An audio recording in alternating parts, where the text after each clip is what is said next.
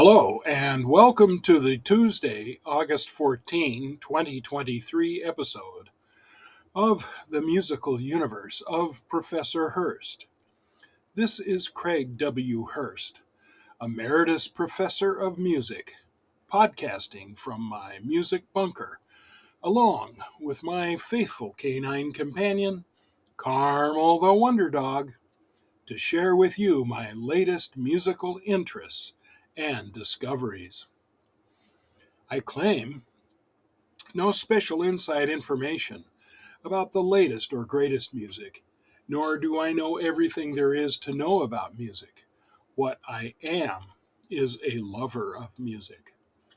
I enjoy several genres of music, and I share with you what has currently caught my interest: old, new, outdated, and everything in between. Even old music is brand new if you have never heard it before. The universe of music is a vast one to enjoy. From my discussions, you might find something new to you and of interest to expand your own musical universe.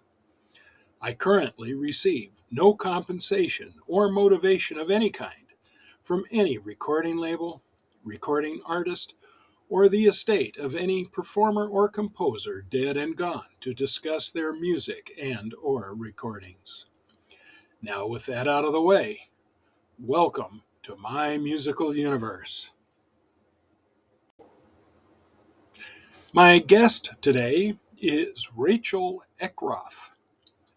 What do you call one person who is a pianist, vocalist, keyboardist, composer, producer, arranger, band leader, sideman, and more? Music may not have a term, but it does have a name: Rachel Eckroth. Eckroth can lead with a bold vision or accompany with the subtle skills necessary to make another musician shine. Her combination of jazz experimentation and pop feeling form the engine behind her own work as a co-leader or leader on 20-plus albums, including her Grammy-nominated The Garden and her most recently released solo album, One.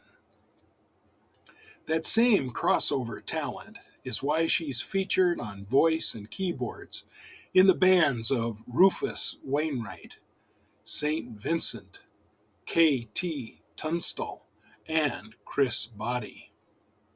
Eckroth can hold an audience's attention in an intimate jazz club or on a massive concert stage.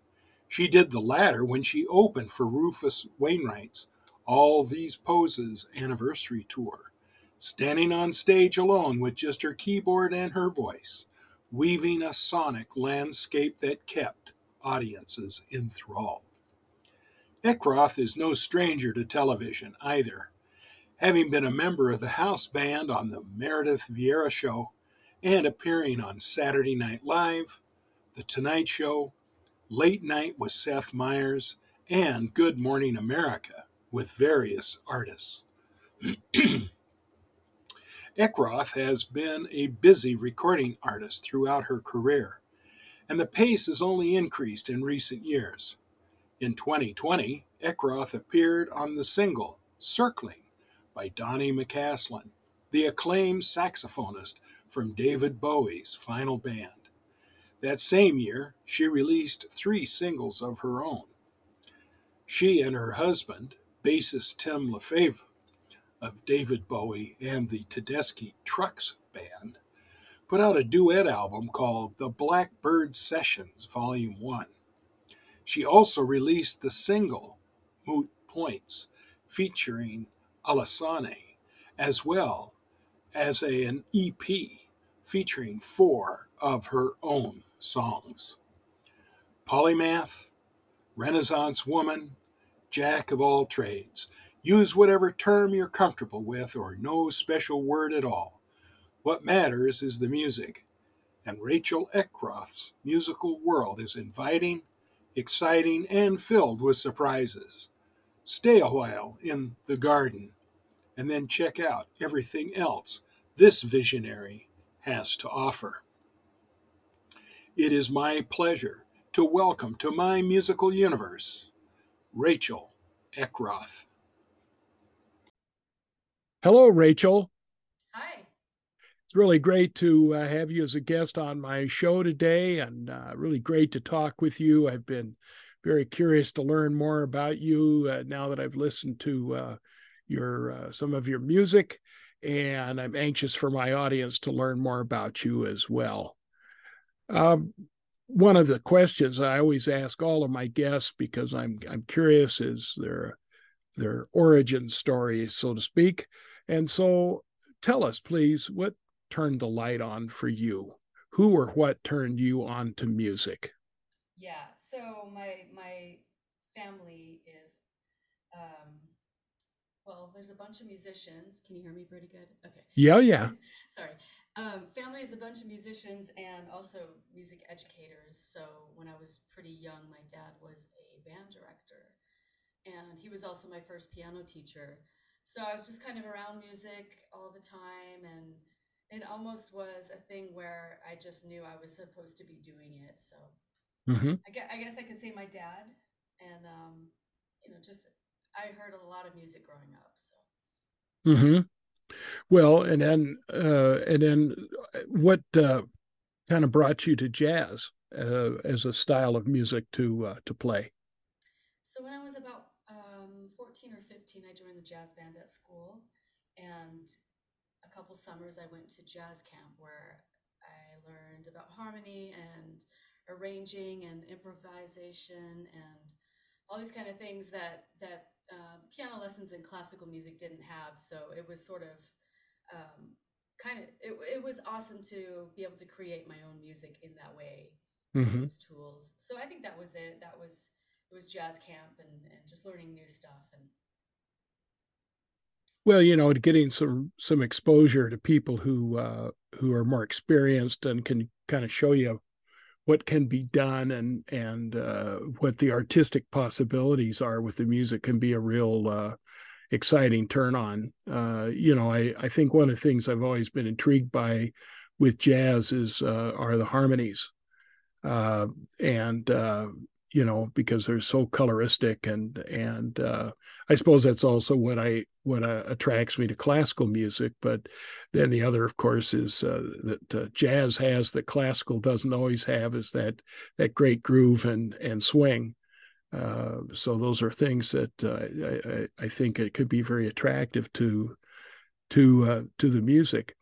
Um, I've noticed you play in a lot of styles of music, adjunct to jazz, and of course, jazz also comes in a lot of different flavors, not only in terms of contemporary styles, but historical styles that still coexist and are still quite viable. And so I kind of have two questions here. One is focusing on jazz as a musical style.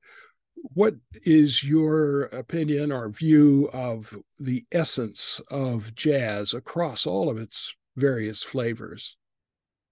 And then the second question that's sort of concomitant with that is then, how is jazz different from other styles of music that you play?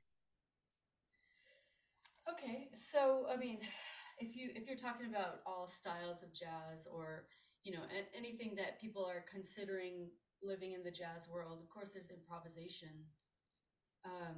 That's to me that's the main thing is improvisation because you'll have stuff that's like straight ahead swing all the way to free open playing that where there's a pulse but not necessarily a tempo or a rhythmic groove happening.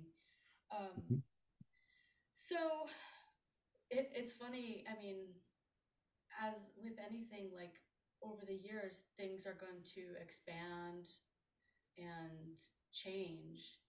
And, since the beginning of jazz, obviously, there are all kinds of new styles that have morphed out of other styles. So it's these days, it's really hard to say, what is jazz, when you're talking about current improvisational music, you can go back in the past and definitely, you know, put a definition on some of the music and say, yeah, that was jazz. That was, the classic stuff, the swing. But as it started kind of integrating more with like rock grooves and classical music and world music, then everything just branched off like this, just as it would. Mm-hmm. So, to me, I can consider something jazz if there's like a improvisation on a little more sophisticated level with harmony. Mm-hmm. If you're talking about improvising on maybe like on triads for three different chords, I don't know. That's a tricky one. Mm-hmm. Yeah, it's really it's almost an intangible. It's like a feeling. It's like a vibe and what's the word I'm trying to think of? Anyway, yeah, it's wow. Well, maybe Louis Armstrong had it right in the beginning when he was asked what is jazz, and his response was, "If you have to ask, you'll never know." I guess that's true. Because Yeah. I think I sometimes say that to students of mine that ask, and I say, well, there's the French have a wonderful term that doesn't really have a good English translation, je ne sais quoi. And it's there, but you can't necessarily really describe it. And it seems like it's a feeling, it's a mindset, it's an attitude, it's that seems to be a bit different, I guess. I don't know. A class I used to teach many years ago was called Jazz and Film, and it was a co-curricular kind of, not co-curricular, cross-disciplinary, there we go, class that I taught with a colleague of mine in the film department. And we really tried to bring to our students kind of the essence of jazz and the jazz lifestyle through some of the films that we asked them to watch and to study. And I still think that maybe one of the best movies like that is the one with Dexter Gordon, that Around Midnight, which I thought was an excellent film. And it kind of, I don't know, it always kind of gave me a feeling of what jazz was and what it is and what it's all about. But maybe it's one of those things that we really shouldn't worry about describing. Maybe musical styles and their labels are really nothing more than just ways to describe things that don't need to be described. Right. It's just a way to put something in a box. Yeah. But it's really, to me, it's just like if there's a level of improvisation, you could put that in the big jazz category. Yeah. And improvised music I think that's something that's in the jazz world. Mm-hmm. And it's improvised music is I think it's what this kind of music is called, but it's really a lot of, horn players, jazz players, saxophone, whatever, everybody. Okay, let's go back. Mm-hmm. Improvised music is what to me is jazz. Sure. As long as there's sure. improvisation.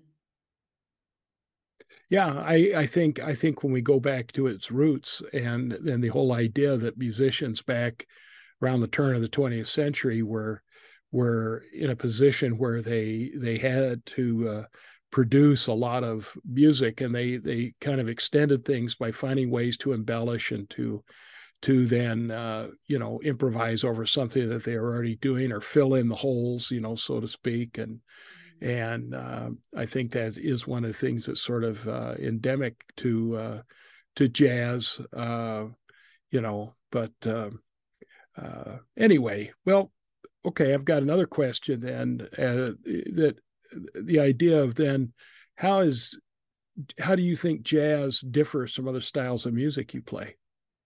Is it still improvisation? Yeah. With some of the pop gigs I do, there is a level of like comping and sonic choices that are sort of an improvised Mm-hmm. thing. But of course, it's in the style of the songs that I'm playing. So, I'm Mm-hmm. specifically with St. Vincent.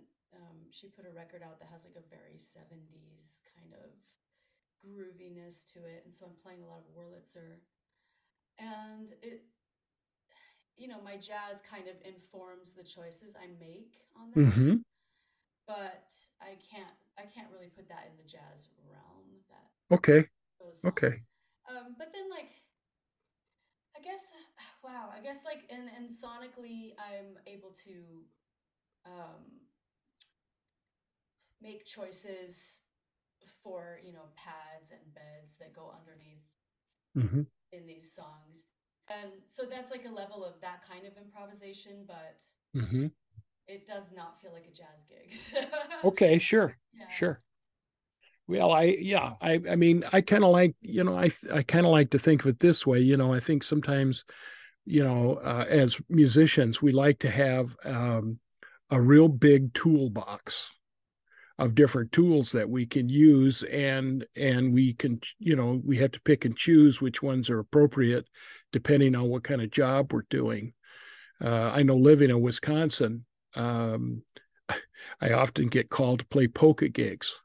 I'm sure not going to be going in there playing in the same style, that I'm playing a bebop tune when I'm playing, student pickled. I mean, it's just one of those kind of things that, you're not going to do. You're going to shift gears, and I think one of the things that intimated earlier, that the idea that how music has grown and changed. I think a lot of that too is because musicians have grown, and we have more and more musicians who are coming out of an educated background.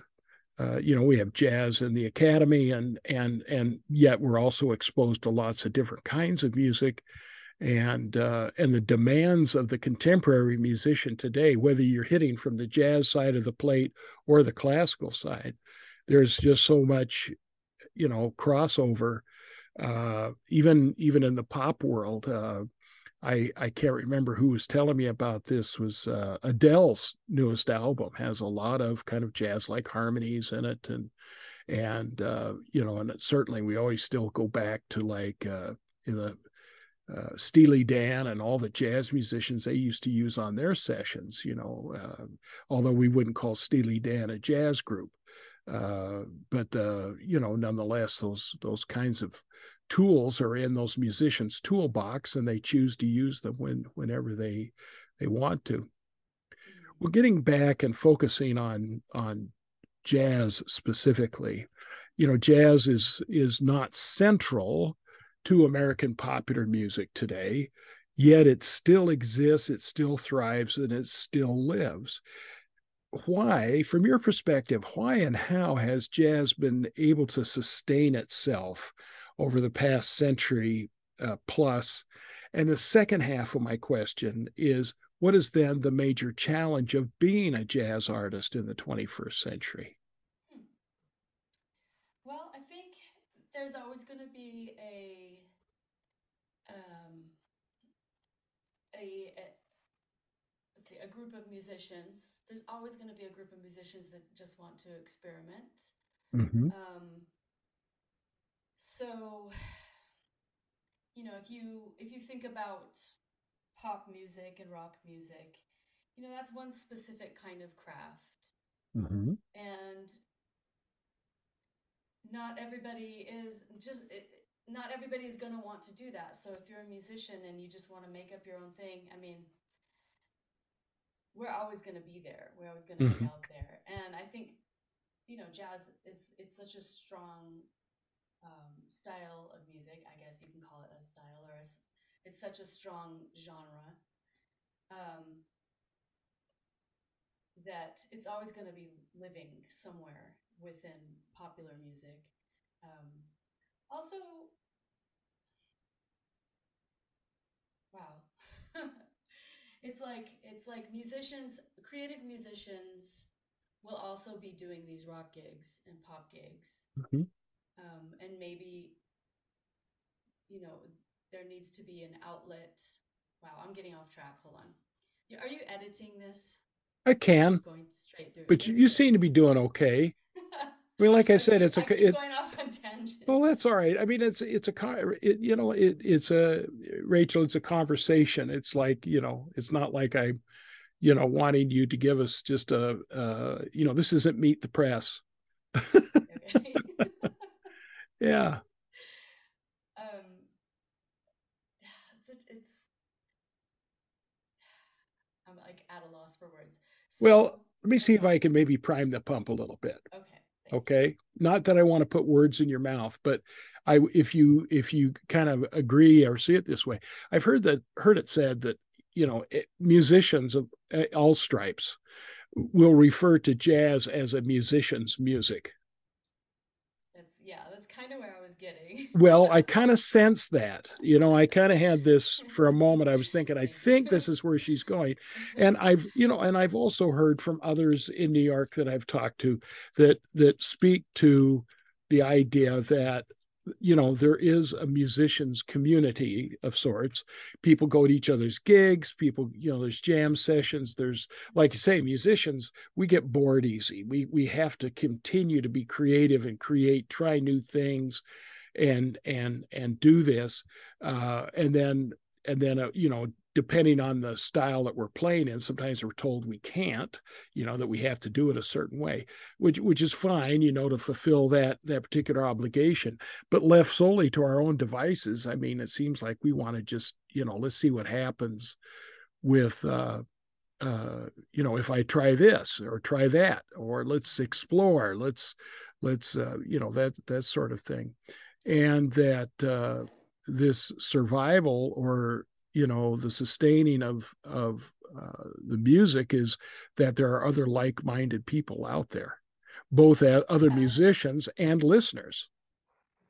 Correct. I think musicians are always going to want to be expanding their ideas and trying new things, and kind of being like that, behind the scenes underground group of people that's actually pushing all music forward by doing those things.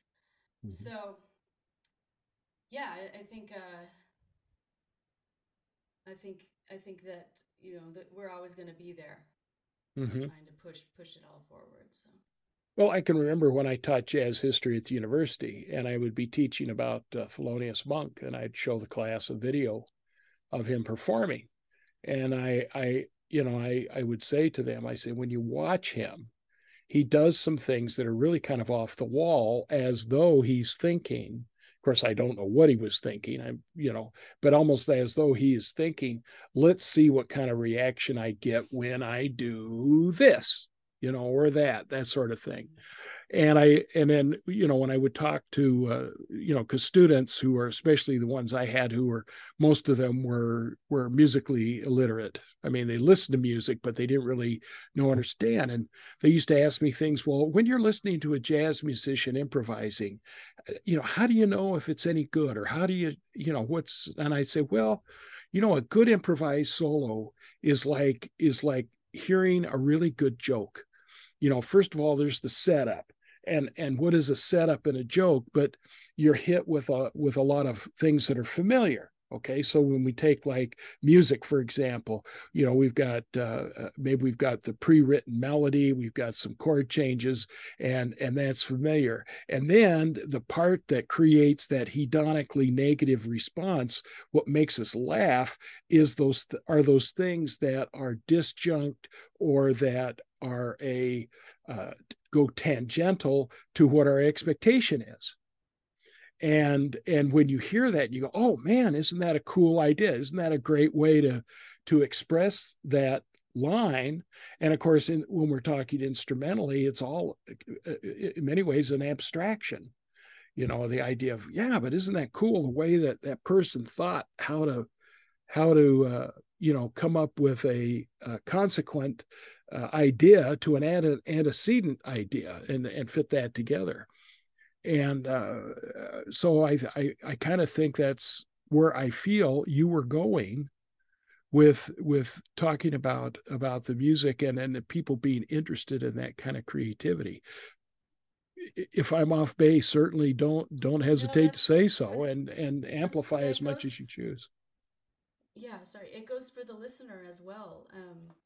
Same thing. Like even if you're not a musician, but you're one of those listening people that you want to hear new things, and I'm actually quite impressed when I do performances, especially um, some of these pop things or rock things that I do, when the listeners come up and they talk like they are jazz listeners, like, oh, I Mm-hmm. really liked it when you played that weird chord over the thing. It was so good to hear this kind of stuff on this music.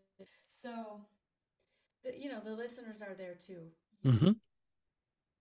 Yeah, yeah, well, and and certainly we have that body that is supportive of us. It's and and it's nice when you're playing a club date, or something that's more intimate, say, than playing in a theater or a stadium, because you can have a little more of that personal interaction. You can see that person respond maybe to something that you do musically, and it's always kind of a gas. At least it is, from my perspective. Yeah, But yeah. well, let's focus for a moment on your creativity. You have a recording that you released this past April entitled One. And One is a solo album, just you. And I would like it if you would talk about this new album, and then also kind of reflect on how the experience of recording an album of only yourself has differed from projects where you've involved other musicians. Okay. So one is just a solo piano record, so just piano. Um, I don't even I do not have a recording where I'm just playing piano even with a trio yet. So that's coming later this year. But I my interests and the timing of when I could make records decided in a way that most of my stuff is electronic or like singer-songwriter. So there's all kinds of keyboards and all kinds of sounds. And being that I started piano when I was 6 and I have a master's degree in jazz piano and I was always just piano, piano, piano, um, I kind of wanted to have something to show for that. Okay. My friends happened to have a studio in Brooklyn called Big Orange Sheep where I recorded it. And I went one day just with a couple of tunes in mind, a couple things I wrote, and then had 3 or 4 hours to just sit there and make a record happen. So I decided to just improvise a bunch of things, and I probably improvised like 15 to 20 short pieces. Mm-hmm. Anything from like 1 minute to 4 or 5 minutes, and not it didn't all make it onto the record. It was sort of it was really cool to go into the studio and not have a plan. Okay. Which most people would say, oh, bad, you're going to be wasting money. But I knew how much time I had, and I also trusted my skills in just sitting down and creating. So that's basically what that is. So it's a self-produced, self-released record. Mm-hmm. Mm-hmm. Mm-hmm. And then, yeah, go ahead. Well, I was going to say, so did you find that the solitude of, just being you there in the studio, did that enhance your creative thinking? because you weren't bombarded with a lot of other external stimulus, or just how do you feel like that whole environment worked for you or with you? That's an interesting question. I It was actually more scary than not because I had to sit there with myself and make it happen with no other information coming at me, no ideas from anyone else. So, and the mistakes were much more clear when it's just one person doing it. So, there were a lot of start and stops, of course, Mm-hmm. where I would start playing something and be like, I don't like it, and then just come up with something completely different. Mm-hmm. But it's a different technique to get into the zone All right, I'm when you're curious to when know I'm about there by this. myself. Okay. I think I think it's more of a game when you're just sitting there by yourself. I had to relax and sort of feel the room and the sound of the room and get used to the piano and not feel like anyone was watching me. Mm-hmm. And that was the way to be successful, like with a take.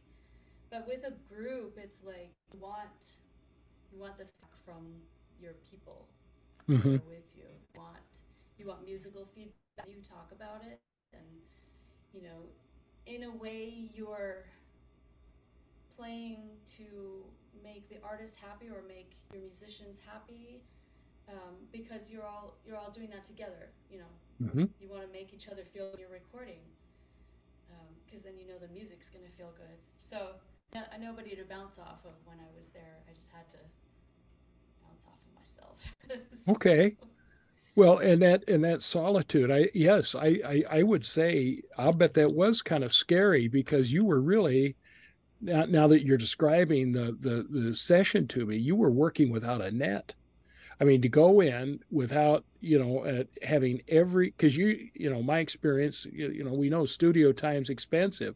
So the typical thing is you've got everything already worked out ahead of time before you step in front of the mic, because you don't want to be, but here you were all by yourself, just and kind of well, making it up as you were going along, I guess, for lack of a better term. That I would think, yeah, that was probably scary in a bit from that standpoint. Rachel, I'd like to dig down just a little bit about your actual uh, compositional process. When you think back to those sessions, when you were, coming up with a tune on the spur of the moment, what usually comes first to you?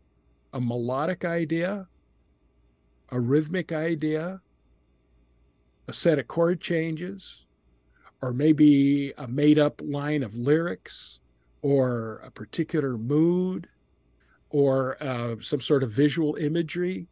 What kind of things played into your creativity? yeah. So for this particular record, it was more about the mood and a picture in my head, or just like maybe it's not even an actual image, but more of like a feeling of an image or something Mm-hmm. like that. Mm-hmm. Like, oh, let me do something kind of serene and like a lake. Mm-hmm. And then I would just start, and whatever came down in my hands, sort of just like informed drops. Like, oh, I know this is probably gonna sound like a thing if I put my Mm-hmm. hands down to Mm-hmm. it, and then just going from there. So whether or not it's like melodic or rhythmic or um, lyrical, it just really depends on what that first part was. Mm-hmm. Sometimes I would start, maybe I would just come up with a tempo, Mm-hmm. and just sit there and be like 1, 2, 3, 4, sit down on the and whatever that sound tells me to do, then I do that next. Okay. Okay. All right. Well, that's I'm always curious because about creative people and their musical thinking, and I bring that up only because in my own experience, sometimes when I see a particular object or a scene in my head, I hear a musical phrase, Mm-hmm. you know, and Sure. I don't know, some might say that's synesthesia, but I don't think I have synesthesia. I think that I just, as a musician, I think we do think in music, Mm-hmm. and we have certain moods that we associate. And I like to think about that, turn that around when I would teach when I was teaching music caprice, and all the students I had in those classes were not music majors, didn't have or had either no or had very little musical background, and very few had any classical background at all, and that's where we'd focus. But I would play a completely instrumental piece, and most kids are, they're used to pop music, which has lyrics, and they kind of know what the song is about based on the lyrics or what they think the lyrics are. So the number one question they would ask me is like, well, I don't get it. What does it mean? What is it about? And so I'd play like a Chopin prelude or something, and I'd say, all right, now listen to this. And then I want you to envision what picture comes into your head based on what you hear. But what I want you to also think about is what kind of day was the composer having when they wrote this, kind of the reverse of what we do in that, the creative side of things. So that's why I'm always interested to get the idea of what people how people think musically. And so that it sounds like now I'll go back and listen to one with a very different set of ears, knowing that you were, kind of creating that on the spur of the moment. That'll be a lot of Yeah. fun. It'll be a Well, lot of fun. there were a couple tunes in there that are already, but I will say, going into that, one thing I wanted to do was kind of be in the improvisations Mm-hmm. rather than like super notey or jazzy. They're a little more melodic and lyrical than like they they don't necessarily sound like playing ahead and to it. Sure, So sure. they're definitely like not preconceived or anything like that. Although sometimes you can hear a pattern or two Mm-hmm. of Mm-hmm. changes. Mm-hmm. Mm-hmm. Yeah, well, that's wonderful. Well, are you currently, now you mentioned about potential of a trio album coming up. Are you writing new music for that album? Well, actually, I have a coming out that was a live show. Oh, okay, one that's Yeah, coming out. You've yeah, already recorded it. It's in the can. yeah. Okay. And it's called Humanoid on the Sam First record label, and we did nights at a club called Sam First in LA, and it's basically my return to jazz. Although I'll deviate, but it's a jazz record. Okay. I'm excited about it. Oh, very cool. And can you tell us the release date?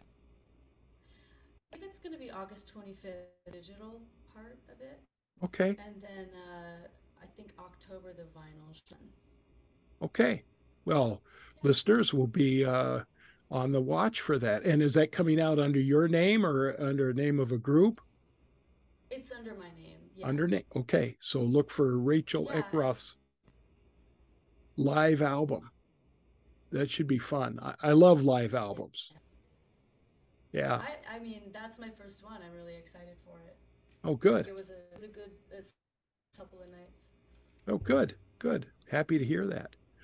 Um, you know, you kind of hit on this a bit when you were talking about your, creation of particular tunes. And I don't know if when you compose, even when you're composing extemporaneously, as you were doing for your album, if you think consciously about the various elements of music that you might utilize as a music artist, or if you just, kind of uh, practice your craft intuitively. But could you talk a bit about the different elements of music that you might use to create different colors and different forms of musical expression?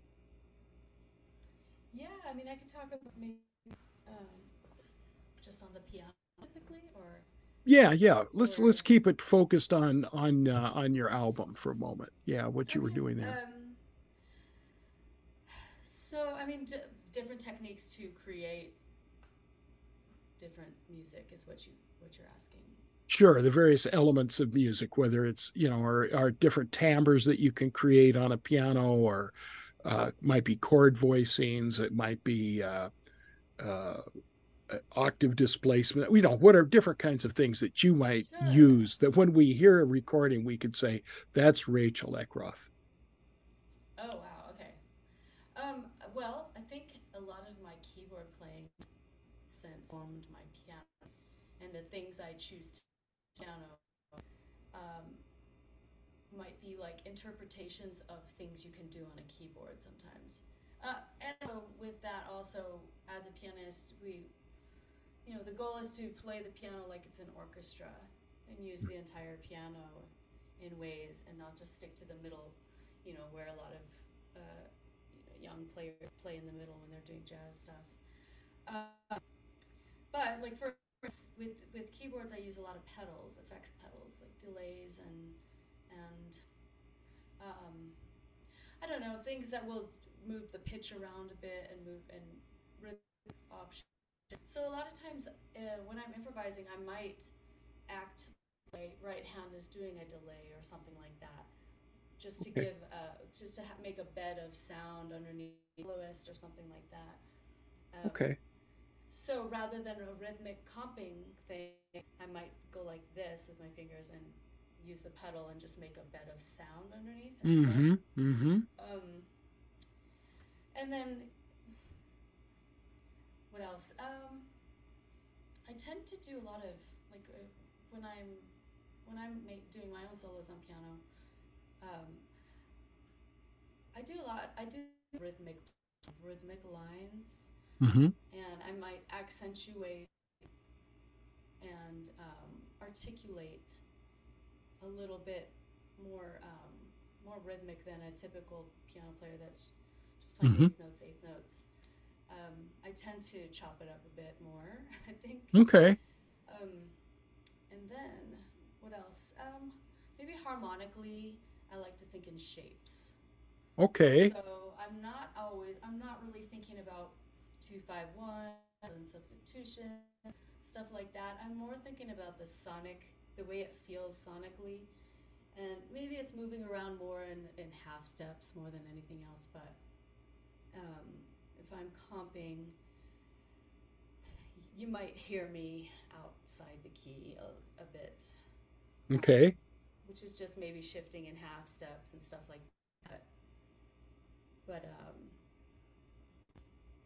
yeah, I tend to think in like if I come up with a shape in my fingers, I might just sound a play on um, that what do you call it? Well, let's say that shape, Mm-hmm. move the shape around and like start there with leaf or something like that. So these are the things I think about, but also like I'm kind of at a place where I don't think about it that much. Yeah, I sure. just do. So Yeah. so yeah, it's kind of hard to explain. I need to put that into a compartment so I talk about it Well, he easily. might say it's in your toolbox, and intuitively you reach in and bring that out.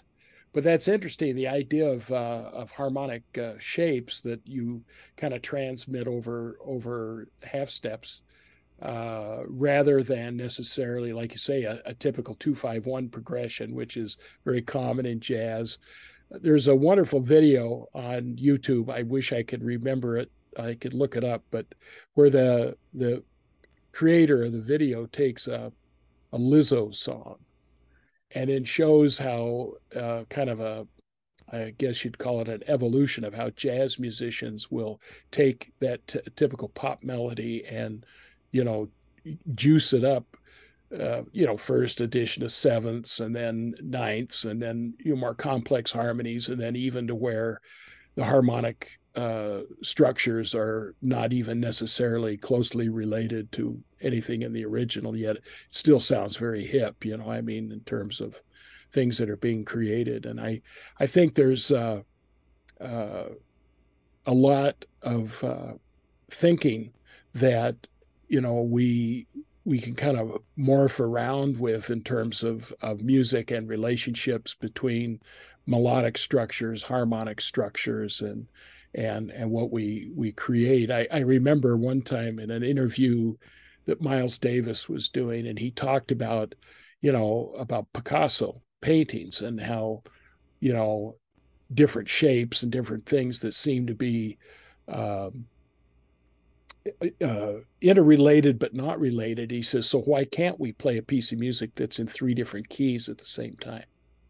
And then getting into that uh, interaction between those key centers. And I think too, when you talk about your approach to the keys and the uh, level of articulation you might use. I like to remind people when I teach music that the piano is not only a keyboard instrument, it's also a percussion instrument, and can be played that way. So I think that's yeah, really kind of neat. I'm going to listen to you again, your recordings again now that I'm informed, because this is really pretty cool.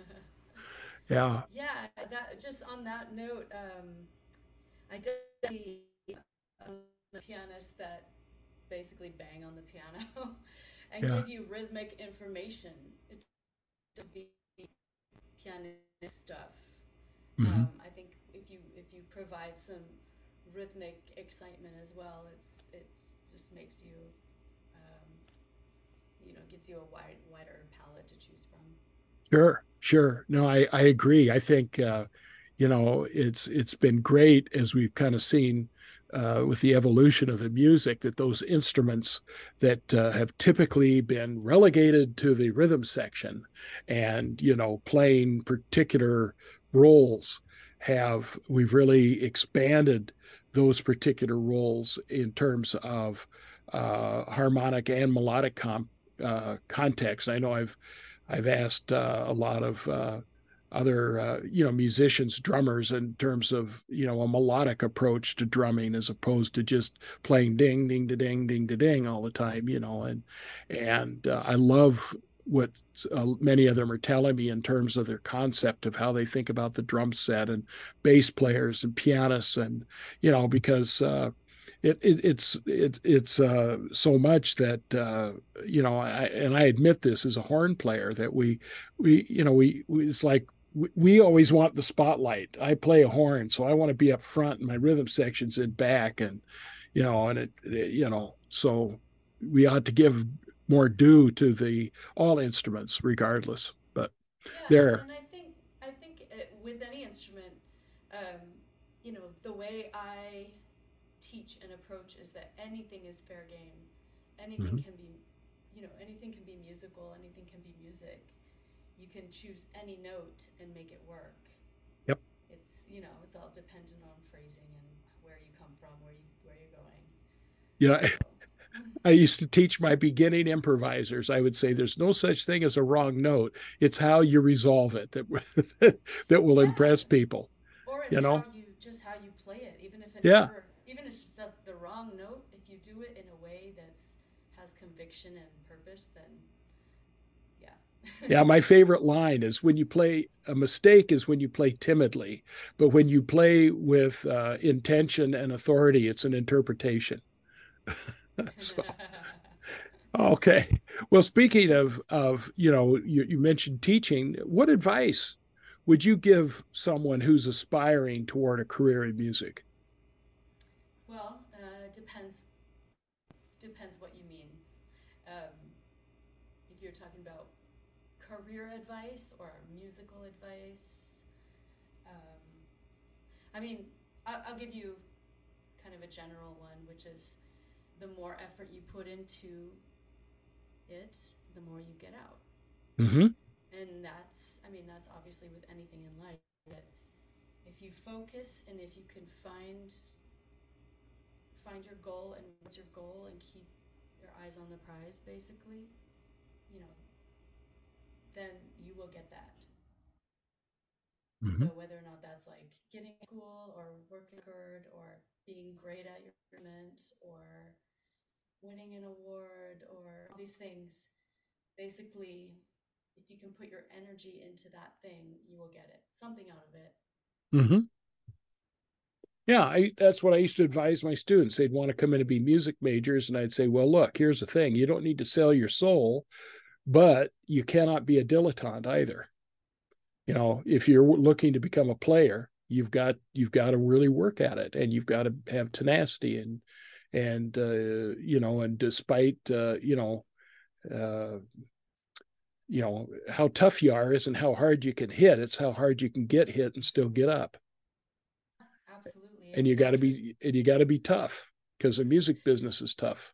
it's tough. I've been in it for 30 years at least, and it's been ups and downs, and it's well, I want to say it's always like fighting. It's always, but a lot of times it's smooth sailing. Mm-hmm. But also, something in me. There's something deep in me that won't let me quit. I know what you It's mean. that strong that I always want to do music no matter what. So Yep. I think since that's where I'm always finding the way to do it. I will tell you that I'm right there with you. I mean, I retired in 2017 from full-time teaching at the university, but I am playing more than I ever have because I can't quit. I just can't. I can't, and my wife and I have talked about it. Well, maybe we should sell our instruments and maybe we should, focus on, and I said, listen, and I said, no. I says, I want to keep playing until I can't because that day is going to come. But I just love music and I just can't stop doing it. And so I guess I will continue to do it. And it sounds like you're the same way. It's, you know, Yeah, it, I mean, if you lost your chops, do you play trumpet? Is that yes, I do. yeah? So if you lost your chops tomorrow, you would find another way to express music. I'm sure, like maybe you would play piano or something. Well, I You tell you, I have to show you something. Not that I'm paid by these people, but this is my this is my little go-to. It's a Oh it's wow! a it's a MIDI controller, and it works like a trumpet.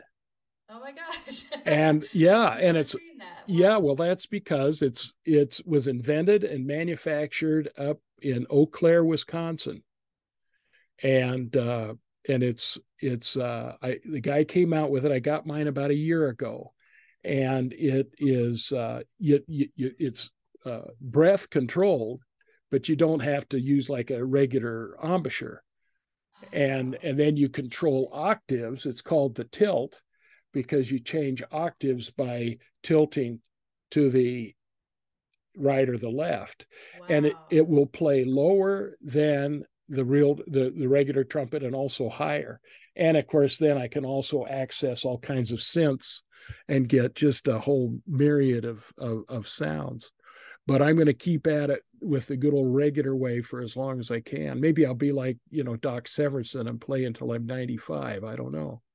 But Yeah. that's what I tell. I say you have to be careful with music. It'll start out as a hobby, and then it'll become an avid interest, and then before you know it, you're obsessed, and then you feel like there's nothing else you want to do or you can do. So, yeah, you really have to kind of dedicate yourself to that.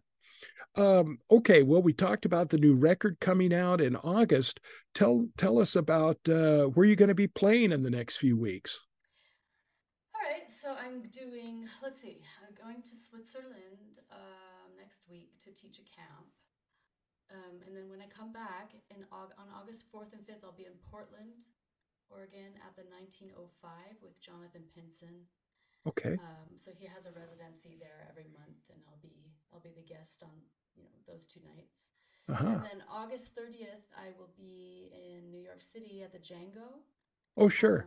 playing with Otis Brown and Leonie Mateo, and we're doing kind of a combination of music from One and music from Humanoid. So I'm going to take some of those improvised pieces, and I've got lead sheets made of a couple of them, and we'll do them as trio pieces, Oh, wonderful. and then we'll do some of the humanoid stuff.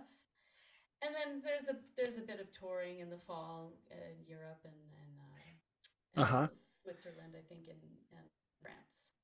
Oh, how fun. How fun to get to Europe.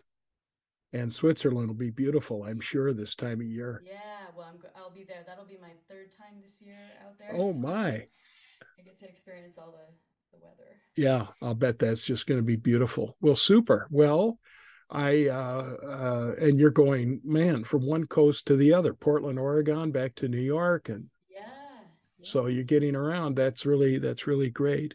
Well, Rachel, we've been talking for almost an hour, and I like to be as complete as possible. Is there anything else that you would like to add or tell my audience that I have not asked you about? I don't think so. Well, I have a Patreon that I'm working on.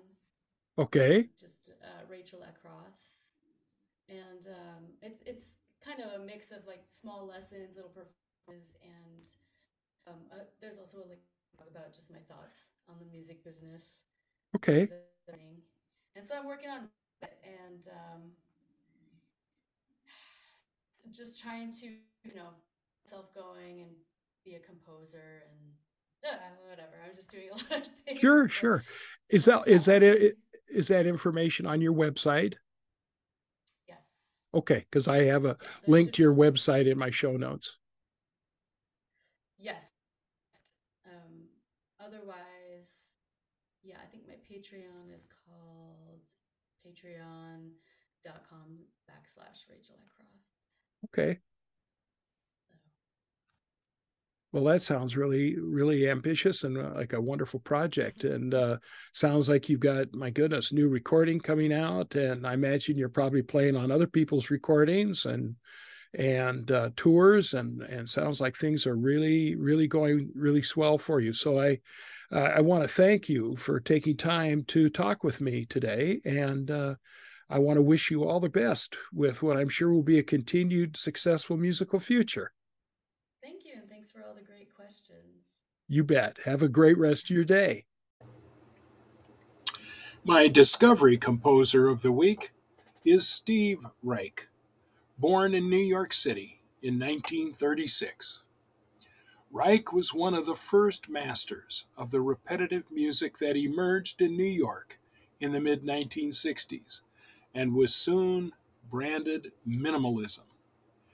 He has consistently broadened and developed his musical world without compromising the streamlined efficiency and precision of his technique. Repetitive, pulse-driven figures have remained a characteristic, but so have the slips and leaps of a lively mind. Following the divorce of his parents, Reich's childhood was divided between New York and California, involving him in long rail journeys, which he recalled much later in his composition, Different Trains. Boyhood piano lessons left little impression. His musical life took off when, at the age of 14, he began studying drumming with Roland Koloff. At Cornell University, from 1953 to 1957, his principal study was philosophy, but he also attended music courses. On returning to New York, he devoted himself to composition studies, first privately with Hall Overton, and then at the Juilliard School with William Bergsma and Vincent Persichetti. From there, he went to Mills College, California, to study for a master's degree in composition with Luciano Berio. He remained in San Francisco, where he made the simple discovery that led to his first acknowledged piece, It's Gonna Rain, from 1965, and provided the seed from which his music would grow. That two machines, playing identical loops of recorded speech, would slowly move out of synchrony with each other. Performing with Terry Riley as well as listening to the recordings of John Coltrane and African drumming, quickened his interest in harmonic stasis and short, repeating patterns. Following a definitive return to New York, he composed a tape piece, Come Out, in 1966, based entirely on phasing. From there, he could have gone in any number of directions, but Reich's immediate concerns were to test whether phasing could be done with instruments, to integrate himself into existing traditions of music making, and to create audible processes of gradual change. These concerns led him on to piano phase for pianos and violin phase for violins, both written in 1967, and both performed in the concerts he began giving in New York. Similar processes of phasing and pattern enhancement are involved in phase patterns for 4 electric organs from 1970, while in another work for the same combination, written earlier the same year and called simply 4 organs. Also in 1970, he left to study drumming for 5 weeks at the University of Ghana in Accra. On his return to New York, he began Drumming, written in 1970 and 1971, his first big public statement, both in its 90-minute duration and in its scoring for 9 percussionists with 2 female voices and piccolo. For the exigencies of touring, Reich created a piece that could be rehearsed in a hotel room and use sounds he was increasingly hearing. Clapping music for 2 pairs of hands, 1972. But his main swerve was, on the contrary, towards larger and richer ensembles. Hitherto, Reich had not been eager to have his music played by other ensembles, though he did eventually publish his early ensemble pieces with Universal Edition in the mid-1970s. After Music for 18 Musicians, however, the opportunities of commissions became irresistible, and he acquired a new publisher in Boosey and Hawkes. Reich's work with Ghanaian and Balinese musicians had caused him to think about what tradition he belonged to, and the result was a period of study in 1976-1977 of Hebrew, of the Torah, and of cantillation, for which he went to Israel to hear singers from different Eastern Sephardi communities.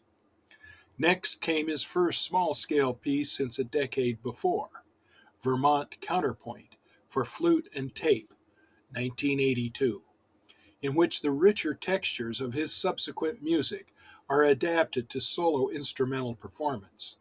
This was followed by his largest scale work to date, The Desert Music, written 1982 to 1984. The darkening of Reich's music through the 1980s has many possible associations. His recovery of modes typical of Jewish song and worship, and expressively with his awareness of some of the decade's principal problems. Expanding the speech music technique of different trains, Reich moved on to The Cave from 1990 to 1993, for which he chose not to return to the orchestra but to go back further to the sort of compact ensemble of percussion with voices and sustaining instruments. After The Cave, Reich went on to a similar project, Three Tales, 1997 to 2001.